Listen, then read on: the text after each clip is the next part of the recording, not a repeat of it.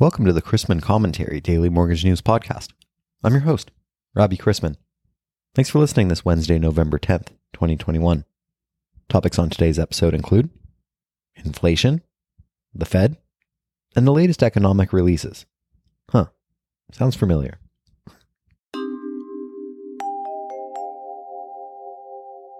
I'd like to thank this week's podcast sponsor, Candor. Have you heard of Candor yet? As you'll hear shortly, they're gaining groundswell for their dynamic, adaptive, and automative underwriting engine. I recently spent some of my day receiving a COVID test, and the nurse asked me, "Have you had a sudden loss of taste?" I replied, "No, I've always dressed like this." MLOs and lenders have always spent their days helping clients create wealth. And woe to any lender whose profits are based entirely on refinances. And one of the conversation topics here in Oklahoma City is our industry shifting to cash out refis or HELOCs and a focus on the purchase business. A big conversation topic at a recent Stratmore workshop on the Consumer Direct channel was converting from refis to purchases. Everyone is trying to improve efficiency.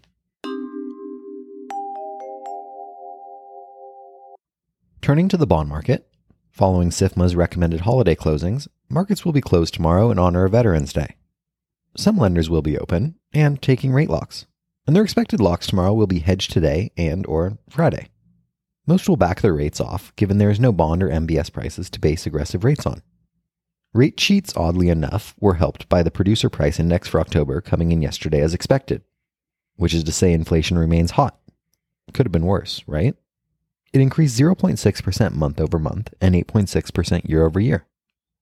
The year-over-year readings for total PPI and core PPI were unchanged from September, which could mean that the inflation experienced by producers is at or near peak levels.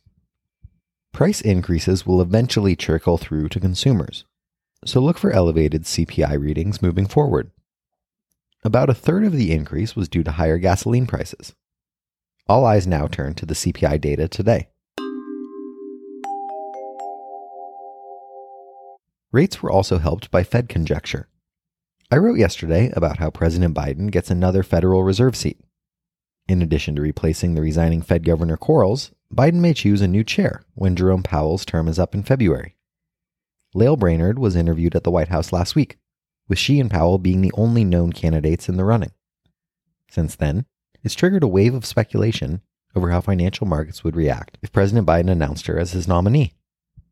Treasury yields have slipped as investors speculate about the Fed's leadership, with shorter maturities leading gains as Brainerd is seen as more dovish than Powell. It has been reported that President Biden will decide by Thanksgiving. The longer he waits over the Fed's leadership, the bigger the risk to stability. Whoever the Fed chair is come February will inherit the process of withdrawing quantitative easing and navigating a path to higher rates, both with elevated inflation. Lenders are also interested in mortgage credit availability. The Mortgage Bankers Association tells us that it increased 0.1% to 125.7 in October, according to the Mortgage Credit Availability Index, or MCAI, which analyzes data from Ellie Mae's Allregs Market Clarity business information tool. A decline in the MCAI indicates that lending standards are tightening, while increases in the index are indicative of loosening credit. The index was benchmarked to 100 in March 2012. And despite the incremental increase in October, the overall index was 30% lower than February 2020, and close to the lowest supply of mortgage credit since 2014. There was an increase in the supply of jumbo ARM and non-QM products, which drove most of the increase in the jumbo index. On the conforming side, there was a pullback in ARMs, higher LTV loans, and lower credit score products. While there is tightening in ARM credit availability, both for jumbo and conforming loans, ARM loans have accounted for only a small share of loan applications, ranging from 2.5% to 5% of applications to date in 2021. MBA's Joel Kahn added that tight credit availability, combined with ongoing supply and affordability challenges, are significant obstacles for some prospective first-time homebuyers. Today's calendar is busy, with some usual Thursday releases moved up a day with the bond market closed tomorrow in honor of Veterans Day. Mortgage applications increased 5.5% from 1 week earlier, according to data from MBA's weekly mortgage application survey for the week ending November 5th. Application activity finally responded to the recent reversal downward in mortgage rates. We've also seen CPI in October rising 0.9%, much higher than expected, up 6.2% for the year, versus 0.4% month over month and 5.4% year over year previously. The core measure rose 0.6% from 0.2%. Initial jobless claims for the week ending November 6th came in at 267,000, as expected, with continued claims for the week ending October 30th registering 2.16 million. Later this morning brings September wholesale inventories and sales, Freddie Mac's primary mortgage market survey, and the October budget deficit.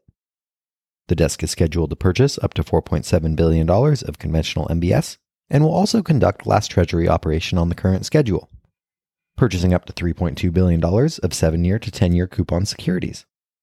On Friday afternoon, new MBS and Treasury purchase schedules will be released and will contain the respective $5 billion and $10 billion cuts versus prior schedules following last week's tapering announcement. We begin the day with agency MBS prices worse a quarter and the 10-year yielding 1.48 after closing yesterday at 1.43% due to the inflation numbers.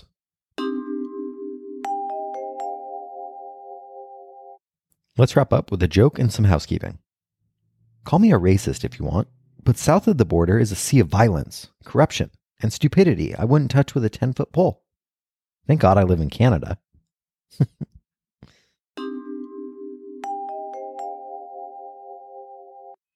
Thanks again to Candor for sponsoring today's podcast. I look forward to hearing more great things. Want to know more? Go to candortechnology.com and tell them Robbie Chrisman sent you. If you have any questions about the podcast or sponsoring opportunities, send me an email at robbie@robchrisman.com. Visit robchrisman.com for more information on our industry partners, access to archived commentaries, and how to subscribe to the daily mortgage news and commentary. To listen to or download past episodes of this podcast, search Mortgage News on any platform you get your podcasts from.